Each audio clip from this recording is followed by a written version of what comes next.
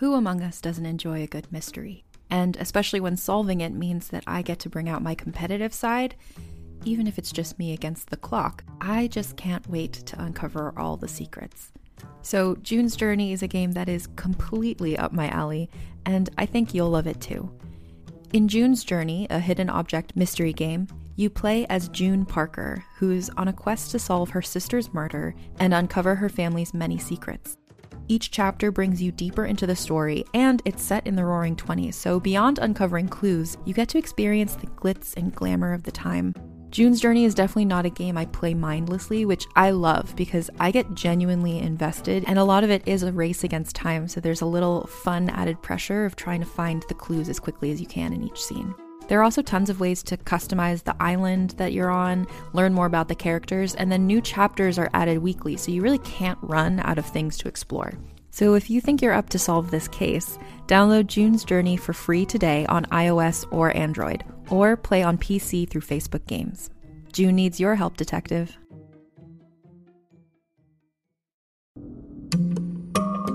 Hey, it's Mae Whitman, and I play Frankie in the new Realm podcast, The Sisters. The Sisters is about a museum curator of medical oddities who investigates the origins of a mutated skeleton with 2 layers of bones.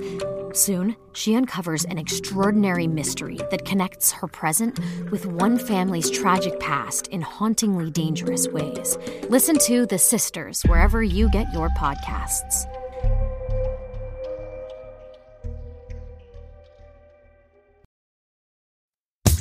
Hi, I'm Keegan. And I'm Madigan. And you're listening to Your Angry Neighborhood Feminist. This is a podcast where we explore the world through our own personal feminist perspectives. Hi. Hi, and you are listening to a mini What's in the News episode, but before we get to our regularly scheduled programming, we have a bit of an announcement. Keegan and I have decided that we are going to take a wee break over the holidays. No need to freak out. Stop freaking out. Stop freaking out. Everyone's freaking out. Calm down. I can hear the screams. Yeah. Everyone stop. Shh. It's fine. So we are taking this break because we have been doing this for almost 2 years now. We have not taken a single break.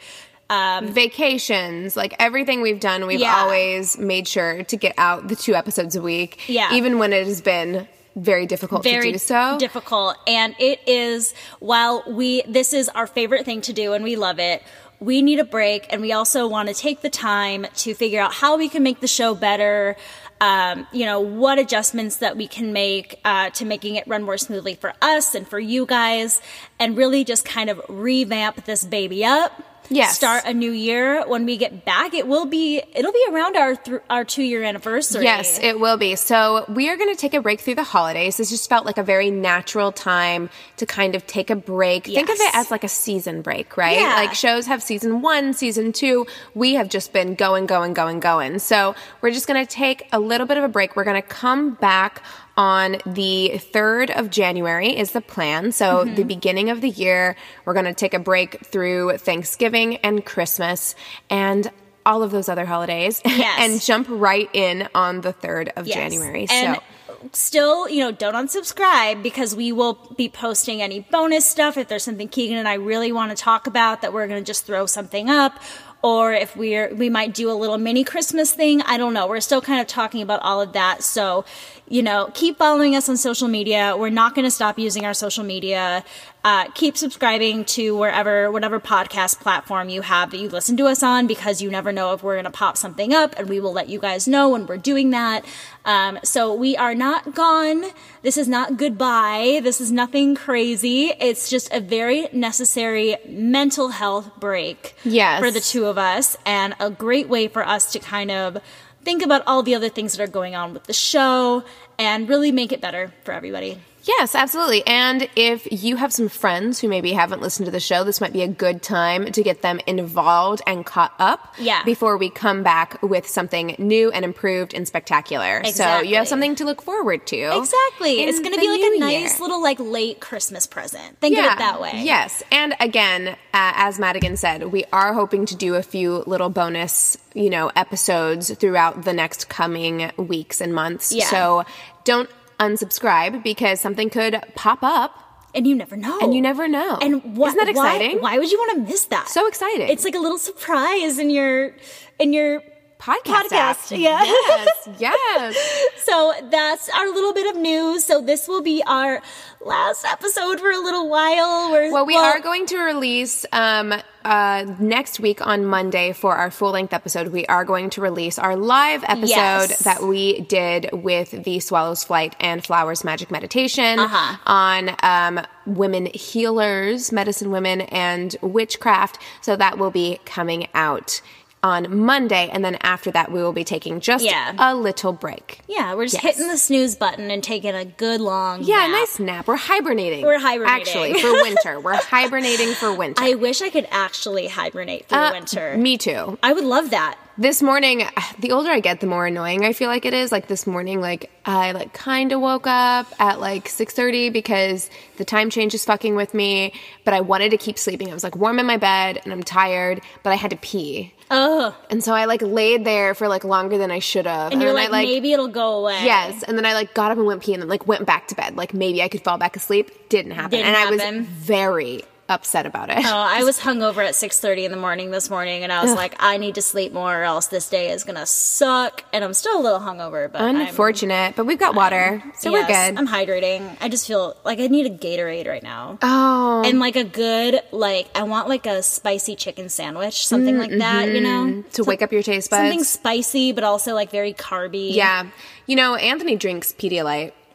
It's the best for hangovers. Honestly. I don't really love the taste, so I still kind of stick with Gatorade. There's a weird texture to, not texture, but I know exactly what you're talking about. Yeah, Pedialyte. Gatorade is much better, in my opinion, as well. Should we start chatting? I suppose we should maybe talk about the news at least a little bit. So I kind of wanted to start with discussing the fact that Beto O'Rourke has dropped out of the presidential campaign. So he announced his exit hours before Iowa Democrats began their biggest evening of the year, with most of the party's presidential field set to speak at the Wells Fargo Arena in Des Moines for the Liberty and Justice celebration. And he said, which seems first of all, seems kind of a weird time to announce your departure. Was he supposed to be in attendance? I believe he was supposed to be in attendance. And so he announced his departure there in front of a small group of supporters, which seems a little bit odd to me, slightly. Why would you even show up? Yeah. But maybe that's my own, laziness. But maybe that's also, he felt that was doing it justice and being respectful by doing it publicly in that way. Right, and I guess he already has a group of supporters there, so he can kind of tell them to their face. Yeah, I feel like that's a very graceful way of bowing out. Right. So he said, we have to clearly see at this point that we do not have the means to pursue this campaign successfully. And his top advisors had concluded that his fundraising pace meant that he'd either have to slash spending, meaning major staff cuts to his own campaign staff, in order to pay for the ad, or he'd be able to pay for advertising. It was kind of one or the other. Yeah. So he'd have to make staff cuts in order to pay for advertising. So he was put in this really unfortunate position where his campaign just did not have enough money to stay above water in that way. That's really a shame. It is a shame. However, I did read a Politico.com article in which they were talking about what went wrong with Beto O'Rourke's campaign. And really, it was kind of a fascinating read because you can kind of see from the very beginning that he was not prepared at all to be engaging in a presidential campaign. He announced his candidacy before even hiring a campaign manager. Yeah. Which is not how you want to do it. He didn't engage with the press the way that he was supposed to. On more than one occasion, he had to apologize to press outlets because he would promise to get them things and then not get them things. It seems like if I was trying to run a presidential campaign and I didn't know what I was doing. Yeah. And I really like Beto. I think he's great. I think he's great, but I do think that there was maybe a certain amount of star quality that he had that maybe made him a little bit cocky going in. Possibly. There were all of these comparisons to Barack Obama. He was on the cover of Vanity Fair. There were all of these things where he was being talked was really high. Well, wasn't Beyonce a big Beto fan, too. I think a lot of, because she's from Texas. Yeah. And I think a lot of people were. There was a lot of celebrity. Oprah. There was so much celebrity behind him, and he was just this kind of like star figure that I think maybe he got cocky into thinking that he didn't need to run his campaign the way that everybody else did, and that he would still be able to like get through it. And unfortunately, it doesn't work that way. Yeah. Because donors were trying to contact him, like major people who wanted to give his campaign money were trying to contact him, and he wasn't really being as responsive as he needed to be. He wasn't like moving as quickly as he needed to be. So he ran out of money pretty much like almost immediately upon starting his campaign. And during the first leg, I think they said that he had raised something like $4 million, and the second leg like $3 million, which sounds like a lot, but in the context of this campaigning, it's really not that much. And after he announced his departure from the campaign, which I'm a little bummed out about, because I do like him. Yeah. But I am also very excited that it now means that we are hopefully going to start seeing the Democratic field narrow down. Right. And start really seeing who the major candidates are. That is exciting to me. Yeah. After he announced that he would be leaving the race, his Democratic rivals praised him on Twitter on Friday. Elizabeth Warren said, "Your commitment to ending gun violence and uplifting the voices of the victims and their families has made this presidential race and our country stronger." Former Vice President Joe Biden said that O'Rourke faced tragedy in his hometown and, quote, responded with compassion and leadership, looking into the eyes of people who just lost loved ones and pledging his total resolve. His passion for solving our gun crisis has been inspiring to anyone who has seen him. Senator Bernie Sanders of Vermont thanked O'Rourke for running a campaign to bring millions of people together, fight for justice for all, and end gun violence in America. We are grateful for your leadership. That's very sweet. It's very sweet that they came forward and kind of were like, obviously gave their support. Yeah, gave their support for him. He's fairly young. He's in like his mid-40s. Yeah. He has a lot of time to run again. The thing that I find most disappointing for people who have listened to this show and heard me talk about Beto O'Rourke in the past, I kind of didn't want him to be running for president because I thought that he could do more in the Senate, right? In the Senate. And judging by a couple of comments that he's made, it doesn't sound like he is planning on running for Senate. Which is strange to me because I feel like that would kind of be the next logical step. Yeah. Yeah, I agree, and I could be wrong. I mean, he did say that he wasn't going to run for president and then did. Yeah. So it's possible that he may run for Senate. I really hope he does. Yeah, maybe he just needs to take a beat. Yeah, he would be served very well in the Senate, and then hopefully he could possibly run again for president the next go around. I think would be a good time for him to really get in. And I think that this was a good learning experience as well. Yeah, now he knows. Yeah. You know, he's going to be better prepared. He said that he hated debating. He wasn't very good at it. And I think that it did hurt his ego that he got a lot of criticisms in the press after his showings at debates. So hopefully he will come in stronger the next time. Yeah. And it just wasn't his time this time. Yeah. So, exactly. Bye, Beto. Bye, babe. So I wanted to talk a bit about a woman named Julie Briskman. Okay. Do you know about Julie Briskman? I don't. So she became kind of notorious a couple years ago. There was like a viral photo of her flipping off Trump's motorcade outside of Trump's golf course. So she is a Virginia woman. His golf course is like near where she lives and things like that. And she kind of went viral by doing that. So she actually did get fired from her job. Didn't she get arrested? She didn't get arrested from what I know, but she was kind of encouraged to leave her job. She's like in marketing or something like that. And she was encouraged to leave her job after that. And it just kind of lit this fire under her belly.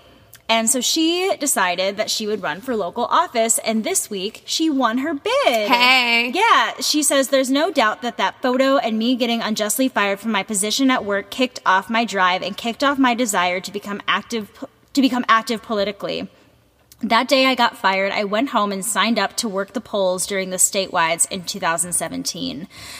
She states that that was kind of a catalyst moment for her to realize that something has to be done. If something as simple as flipping the bird at the president the motorcade can make her lose her job and kind of dismantle her life a little bit. The irony is that now Briskman will be overseeing the Trump golf course as it's in her jurisdiction, which I love. And she beat her opponent by 52% in the polls. She campaigned on updating the county's environmental plan, adding affordable housing, and increasing pay for teachers and firefighters. And she said that she only mentioned her middle finger incident every once in a while as she wanted to speak on the issues first and foremost. So I congratulate Julie Briskman. I think that's such an amazing story. And I just wanted to share that. Yeah, really quick. I think that that's awesome. And, it's when I hear things like that, and there were a few other elections that had very positive outcomes recently, and it's when I hear things like that I get hope for the 2020 election, especially everything that's been going on with the impeachment proceedings and all of that. It does give me hope. But I am also watching Dancing with the Stars. Oh. And Sean Spicer hasn't even gotten into the bottom 2. Yeah, I don't understand that. I'm not watching it, but I'm aware of the standings and who's on it and everything. And I don't understand how he's still there. Well, I have a theory that part Is he of it. good? No, oh my God, he's awful. That's so he should have been weird. gone so long ago. It's strictly political, which is what scares me. Yeah. But I also have a theory that because of the way the voting is being done this year, that the West Coast really doesn't get to vote. What do you mean? How's the voting done? Because it airs.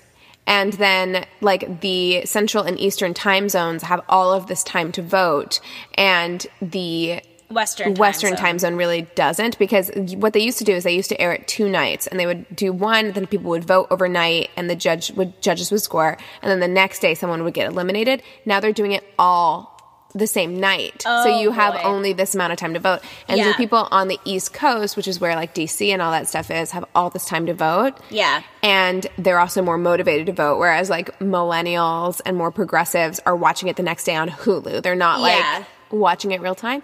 So that's kind of my theory, but it also does scare me because there's so many people out there that are willing to do that. And the people who are radical are the ones who are showing up to vote. Yeah. So this is just us saying to you, please, if you are progressive or left-leaning in some way, show up. Show up to vote, because all of those people are. They're fanatical, and they are showing up to vote. They will vote for Sean Spicer 20 times. Yeah. So you need to vote. It's a very telling... It's a very telling sign. It's scary. Of the 2020 election. It's a little scary. And Dancing with the Stars. And I bet you ABC did not think it was going to go down this way. They did not think he was going to be on the show this long. No. And so they're looking pretty stupid right about now. Oh, yeah. Okay, so I want to talk about something pretty distressing that has been in our zeitgeist lately. Okay, good, because I have something positive for the end. Oh, thank God. But this it was all over the internet yesterday. It got shared to our Facebook group. It got shared to My Worst State, my other podcast's Facebook group.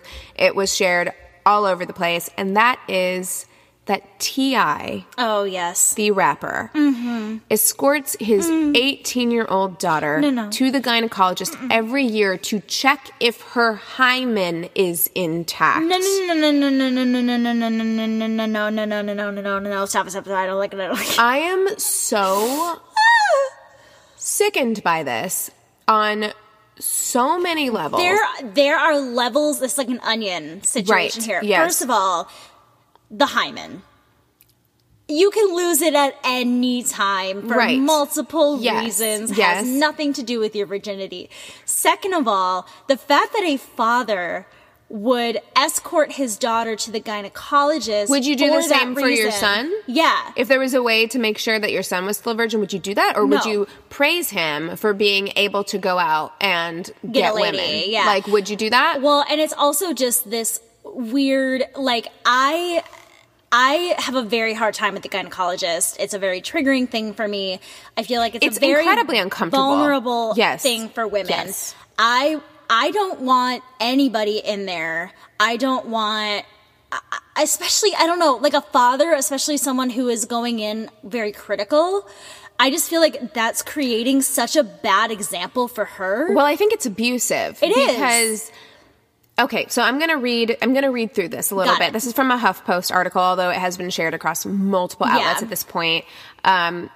So T.I., who's a father of 6, not all by the same woman, by the way. So if we're going to start talking about about purity and things like that, chastity and things like that. He was on a podcast called Ladies Like Us, and the hosts, these 2 women, they were talking about his 18-year-old daughter. They were talking about whether or not he'd ever had the sex talk with her, and he said, we've done more than talk about it. And so that's a really gross way of putting it. It is. We've done more than talk about it. That implies something very sinister and dark. It feels very gross. But he said, the thing is, Deja's 18, just graduated high school now, and she's attending her first year of college, figuring out for herself. And yes, not only have we had the sex conversation, we have yearly trips to the gynecologist to check her hymen.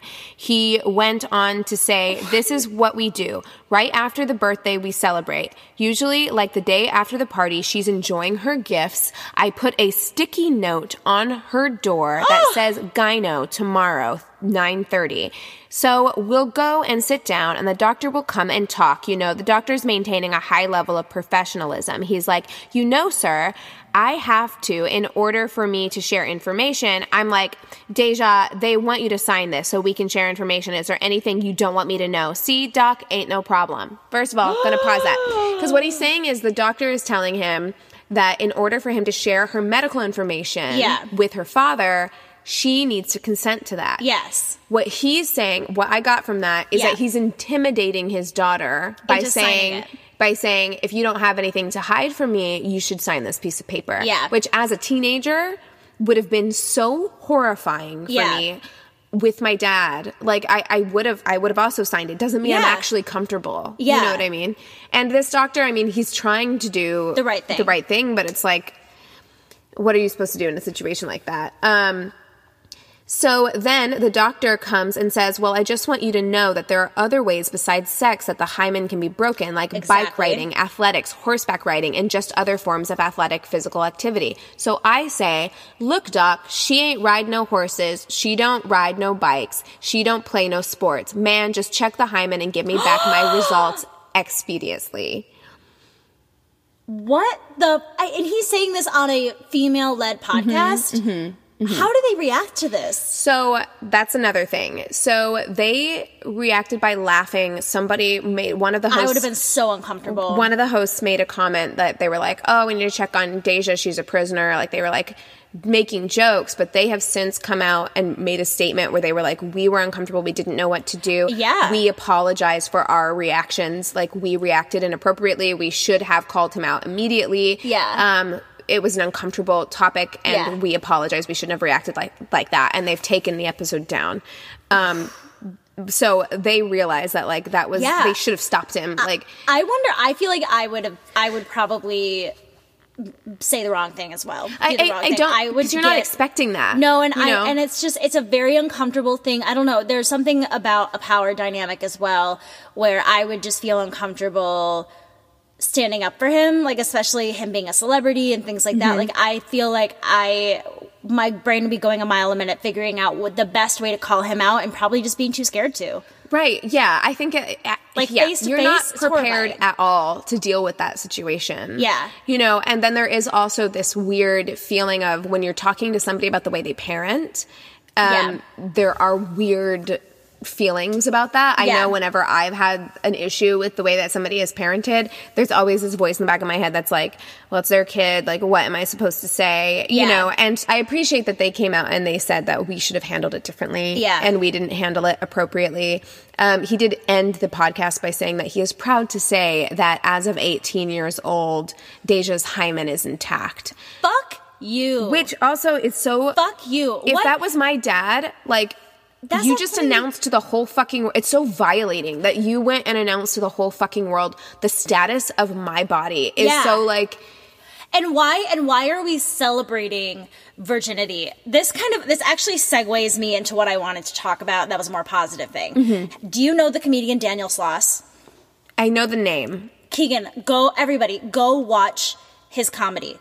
He is amazing. He is so thoughtful and progressive, and he tells his jokes in a way that are so beautifully crafted. And he says in his show, you know, usually it's like 70-75% funny jokes, we're having a good time, and then he goes, and then the last 15 minutes you come to my TED Talk, and he kind of like lays it on the line, a few jokes thrown in there, and he just has a new HBO special out called X, and he starts his routine, you know, he's talking about how he loves kids, and how when he's a man saying he loves kids, immediately he's like, and you all think I'm a pedophile now, don't you? Blah, blah, blah. And he talks about his little goddaughter that he has, and how she's a moron because she can't play hide and seek. She just like stands in, you know, the middle of the room, and it's like, he can't find me.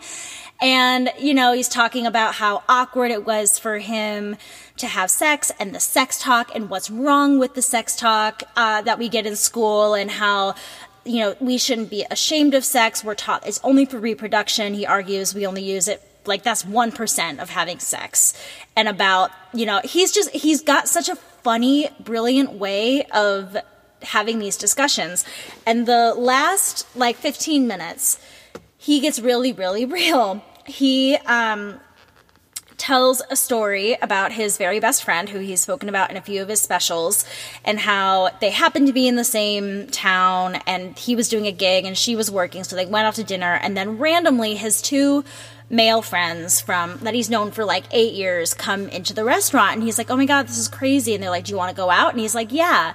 So he left early because he had a show the next day, and his friend stayed and hung out with the other guys and went out and drank and things like that. And the next morning they got breakfast, and he's like, so what happened last night? Like, tell me. And she goes, I don't want to talk about that. And like, she just kind of was being weird, but she said it in a way that was like, ooh, this is gossip. So he's like, okay, like, tell me the dirt. And he finally got her to crack. And she said that she was raped by one of the men that he had been friends with for 8 years. And he goes immediately to say, I'm not sharing this story because I'm trying to exploit it. I got her permission. She helped me write this piece. He talks about the importance of men being allies. He said, you know, I got you on my side from the beginning with the jokes that I told. You understand me. You know, we have this report now as an audience to a comedian, you know, so listen, I'm not trying to lecture you, but, you know, we need to start calling out our friends more. This is how I dealt with this situation. You know somebody, every woman in your life will tell you some story. And how, you know, he wanted to beat this guy up, and the girl just said, but that makes him the victim then. Then you're turning him into a victim by doing that. And the way that it was handled between a male-female friendship, I just thought was so beautiful. And she tells these jokes that he, like, just dies at. Like, when they're having the conversation where she tells him, he's like, I asked the worst question you can ask. I know that now, but I asked her if she said no. And she said, yeah, more times than the 2 Unlimited song, where it's like, no, no, no, no, no. Like, right. And then, so when he asked her if it was okay for him to talk about this for his show, she says, yes, but when has my permission ever been needed for anything? And he just gets down on the ground and, like, crumples and just, like, puts his head in his hands like, I can't believe you just said that. Like, it shows how uncomfortable it is. And he's like, but that's how she gets through it. And if you haven't seen any of his comedy, he's fantastic. He does go to some places that are very dark. He actually has a special called Dark. But he has such respect, and the way that he tells his jokes show that you can be a comedian and make jokes about uncomfortable topics and topics that may be a bit controversial, and be respectful and talk about why do we have this prejudice? Why are we ignorant? And all of these different things. Right. And I fantastic. appreciate that. I appreciate it coming from the view of somebody who is learning. Yeah. Right. Because I don't fault men for not knowing. Yeah. Because we've been in a society where they have been conditioned to think that it's none of their business, or that it's something that they don't need to be involved in. Well, and he said, because I'm not raping and assaulting women, right, I'm doing my part. And because I don't have that conversation with, you know, it's just like that meme that says, or not that meme, but like there's tweets and there's all kinds of things that say, like, why do women every woman knows somebody who's been sexually assaulted or raped, and no man knows a rapist. And it's because the men are not confronting their friends or not having these open conversations with their friends. And he talks about the guilt he feels because he looks back on the 8 years of being friends with this guy, and he said there were signs. Absolutely. That looking back, I see where I should have stood up and I should have said something. But that's bro culture. And you kind of just you think like, oh, well, that's my bro, and this is kind of like the way that our culture is, so it's fine. And this guy, you know, the group of guys that they were friends with the rapist said, you know, you're done. We are not going to be friends anymore. Even if, like, we would love you to stop drinking, stop doing drugs, go to therapy. But even if not you do my all of those responsibility, things, though. Yeah, but even all of those things, we're not cool anymore.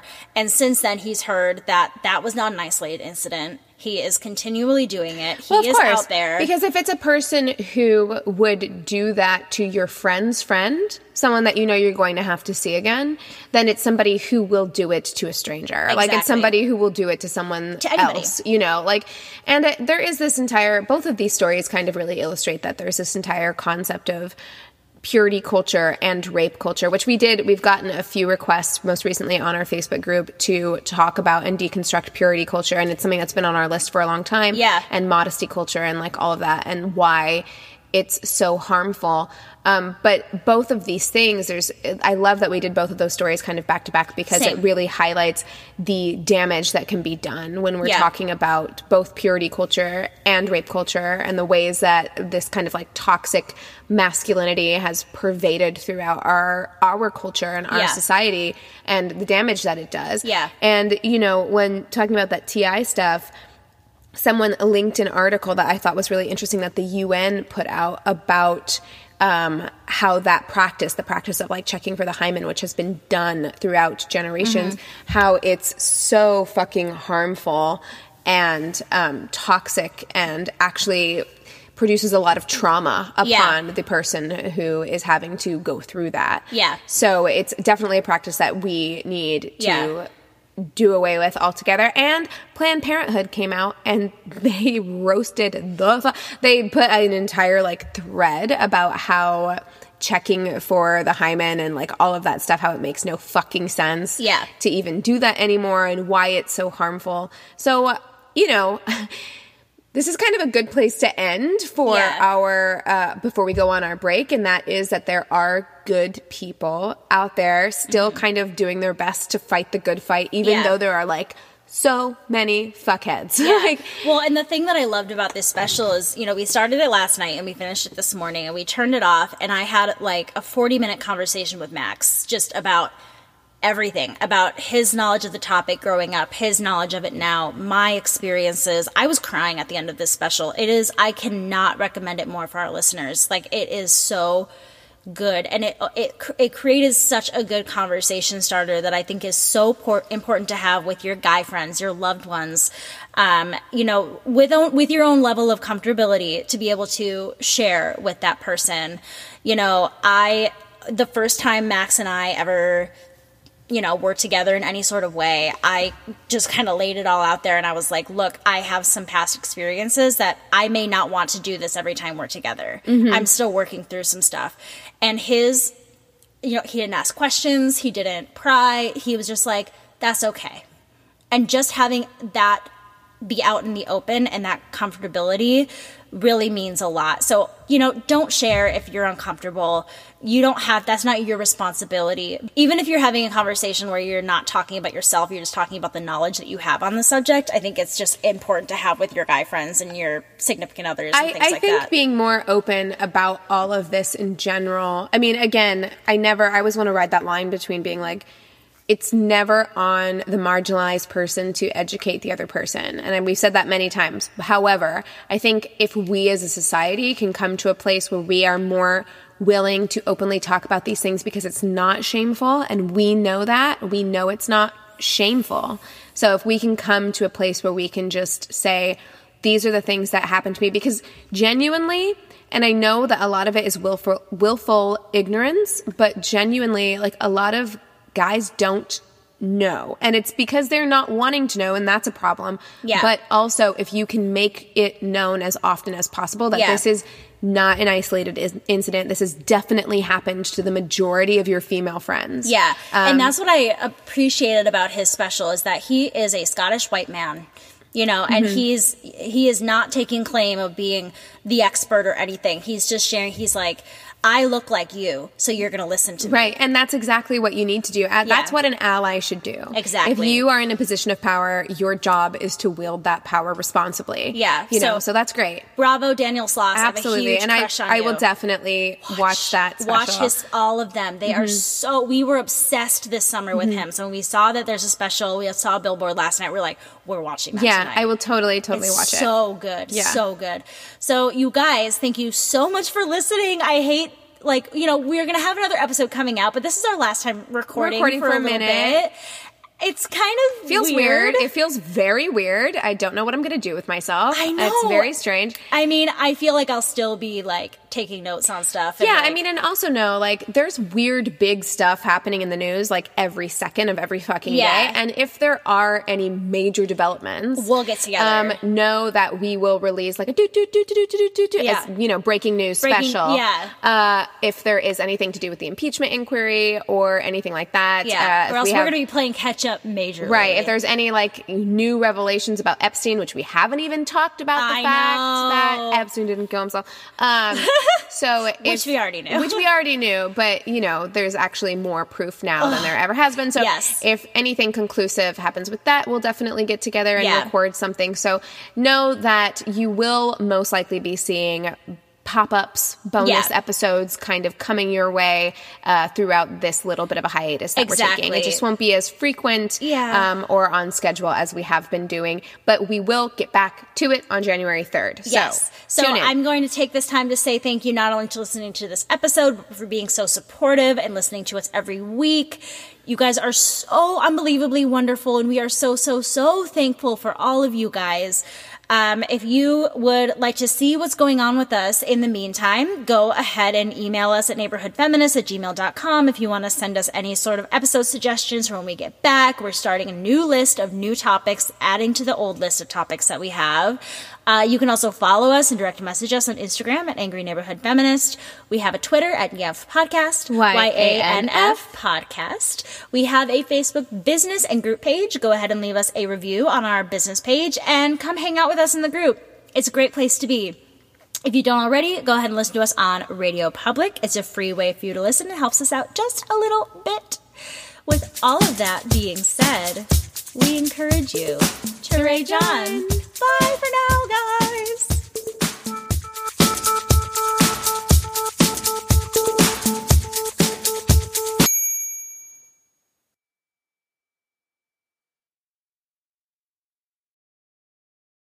Hey, Jenny, have you ever heard of a vampire slayer?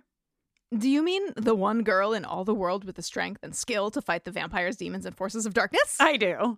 Oh, yeah, I've heard of her. Cool. My name is Jenny Owen Youngs. And I'm Kristen Russo. And together we spent 6 years watching every episode of Buffy the Vampire Slayer, one at a time, podcasting about each and every one. Never seen Buffy before? We will protect you. Our podcast is spoiler-free, so first-time viewers can listen along safely. Ever thought to yourself, I wish someone was brave enough to write an original song for every single episode of Buffy? Your search is at an end, my friend, because we did exactly that. So if you've never watched Buffy, or if you're about to watch the series for the 14th time, come over and join us. Our podcast is called Buffering the Vampire Slayer, and you can learn more about it at bufferingcast.com. Listen wherever you get your podcasts.